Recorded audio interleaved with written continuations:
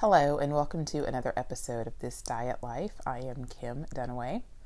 Because I am in the health food industry and also a yogi, I'm often asked the question if I am vegan or vegetarian. And the answer is no. I am an omnivore. It's not for lack of trying to be vegan or vegetarian, but I always end up gaining weight when I'm on a plant-based diet, largely because my favorite foods are vegan. Almond butter, Larabars, these types of foods I'm perfectly happy eating. I like tofu and veggie burgers but they don't like me. They do like my waistline though. But you're starting to see plant-based everywhere. It's become a buzzword in the last few months, and by January, plant-based is probably going to be the new keto. And a few weeks ago, I was in the natural food section at Kroger, and there were several different foods that had plant-based on them. And I was like, okay, is this the new code word for vegan? Like, what's up with this? And then that same day, one of my Facebook friends put on Facebook kind of the same quandary, like, what's up with everything saying plant-based? Now I've got to read all the ingredients to figure out if it's vegan or not, because she is vegan. And I figured it's got to be marketing. For years, when manufacturers labeled things vegetarian or vegan, it kind of came with a negative connotation. People felt like, well, I'm not vegan or vegetarian, so I guess that food isn't for me. Plant-based is more neutral. Well, everybody wants to eat more plants, and it doesn't have the negative connotation associated with being vegan or vegetarian. Whatever reason that may be, unfortunately, sometimes there is a negative connotation associated with that. So now everything's all plant-based, and you're starting to see Beyond Burgers at major restaurants and Impossible Burgers, and there's been all of this talk in the media about how Beyond Meat has done very well since they've gone public. And it's interesting to me. Growing up in a health food store, we grew up on everything. So we grew up on Boca burgers and tofu hot dogs and vegetarian chili and soy milk and all of these types of, the 90s version of all the vegan foods. And so these kind of foods are not new to me. They don't bother me. I'm good with it. I do think that there are compelling reasons to eat a more plant-based diet. For instance, the number one killers in this country are heart disease and cancer. They take up almost half of the deaths in this country, with the third thing being accidents. And both of those particular issues can be very much prevented with a plant-based diet. So the more recent book that sort of states the case for this is How Not to Die. Every generation has a book of this caliber. For me, that book was The China Study years ago by T. Colin Campbell. Eat to Live by Joel Fuhrman, also very good as well too.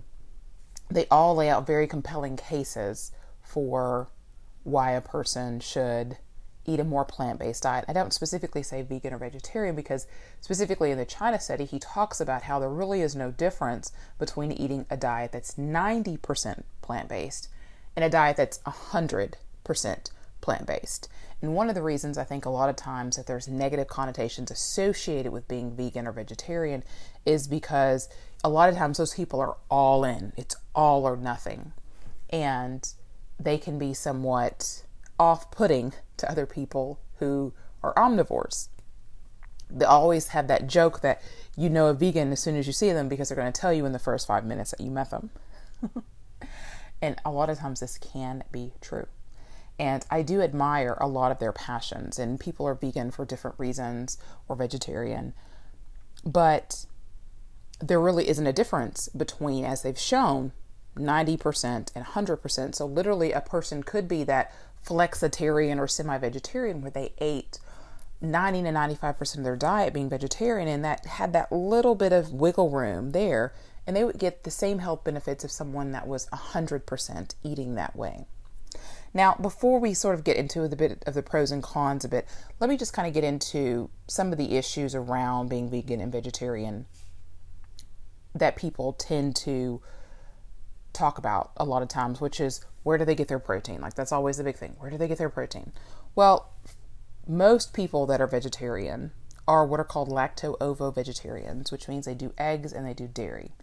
And this isn't always a super healthy diet, because a lot of times they really, really lean on dairy. And so they eat a lot of cheese and a lot of yogurts and things like that. And dairy can be really mucus forming. There's different forms of dairy, and there's some that can be more healthy for you, like your goat milks or your raw cheeses and those types of things. And there's others that are not so much. I'm not going to get into the whole dairy thing a whole lot. It can be very, very controversial, because there's the whole nobody else drinks milk after they're 2 years old, in other countries, or other animals and different things like that. There's always these different thought processes around doing dairy.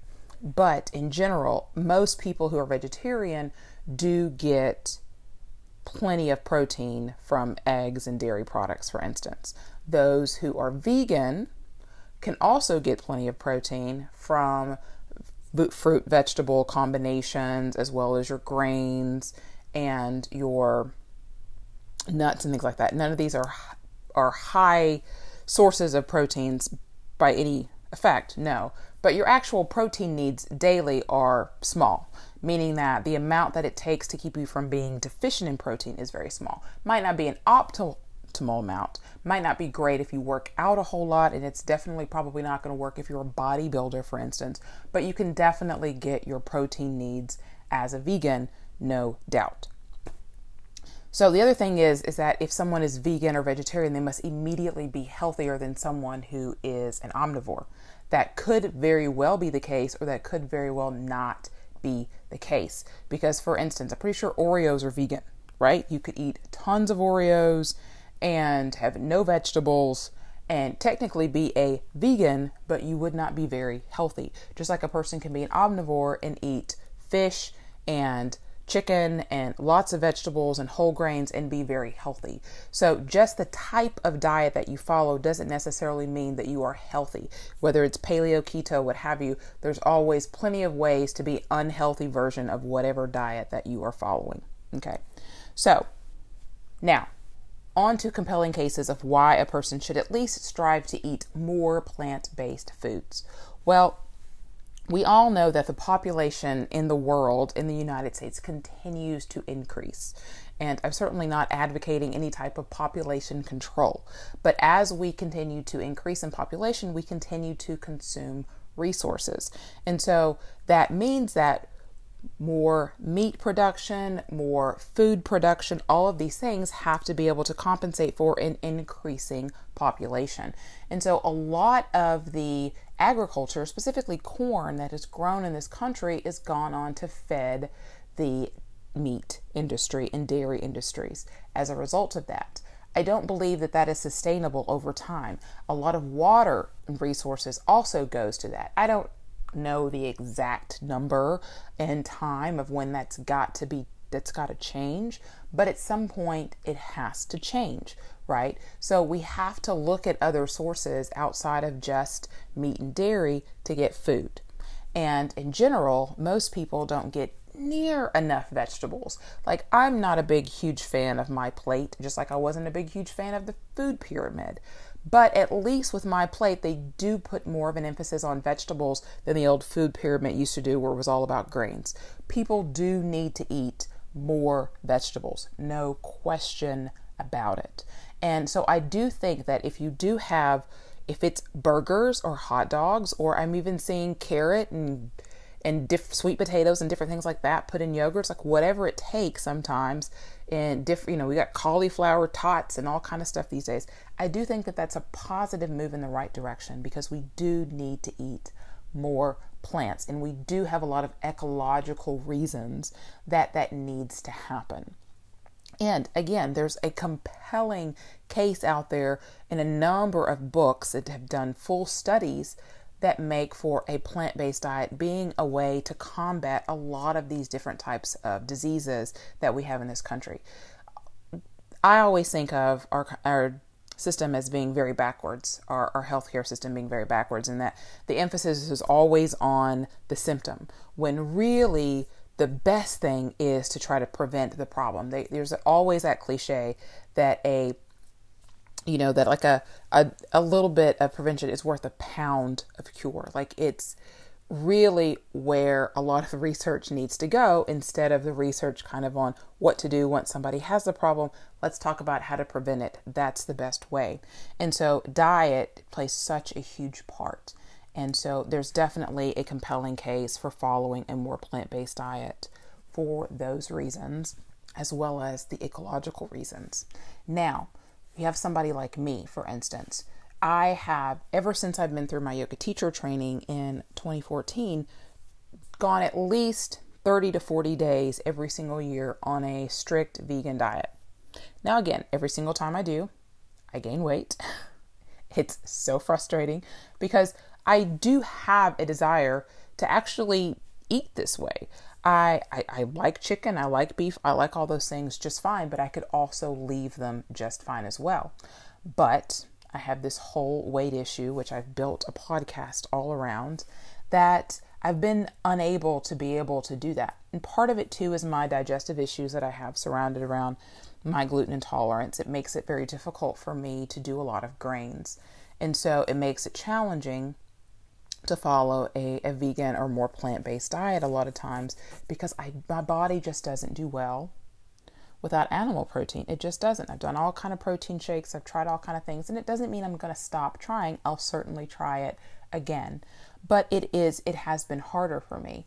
And there are certain body types, as I have discussed, one type of body typing, the Abravanel method, but there are also lots of other types too, such as the endo, ecto, and mesomorphs, for instance. And there's also the blood type diets, which I won't get into hugely here, but just to sort of give you a little bit of background there, what they kind of use is your ethnic background. So, for instance, type A's a lot of times come from more of an Asian background, or places where they tended to eat a lot more plants and vegetables. So that's the type that a lot of times they say does best on a more vegetarian diet. I am a type O, which they say comes more from a hunter-gatherer type of bloodline, and they typically do better on a higher protein, lower carb diet. So I am a type O. I am a thyroid body type. I'm probably an endomorph, which is also the type that is more functions better on a higher protein, lower carbohydrate diet. I'm a fast oxidizer. I'm a protein type. Like, literally every single body type out there that you throw at me, it's always that type. High protein, lower carb, doesn't function well as a vegan or vegetarian. The only one that I've been typed for that doesn't is a Vata type, which is the Ayurvedic system, the Indian system, where they put you in Vata, Kapha, or a Pitta type. And for years, I always thought I was a Kapha type because that's the heavier, easily gains weight. But twice I've had Ayurvedic consultations, and both times they're like, no, you are a Vata. Which again is frustrating because most Vatas are thin and have problems gaining weight, unlike me. So I've also had a hard time following a Vata diet as well. And so the search for me continues. I will continue to play with different diets. I've done paleo, vegan, like literally I've tried everything, but I'm sure there's other things out there that I haven't tried. But even so, even me as a protein type, I still try my best to incorporate more plants in my diet. So even if that means that you eat one more serving of vegetable a day, that is a step in the right direction. It doesn't mean you've got to go full on vegetarian or full on vegan. Like I said, the goal is just to eat more plants. So thanks again for listening. Hope you guys have a good rest of your day whenever you're listening to this. Again, thank you for listening.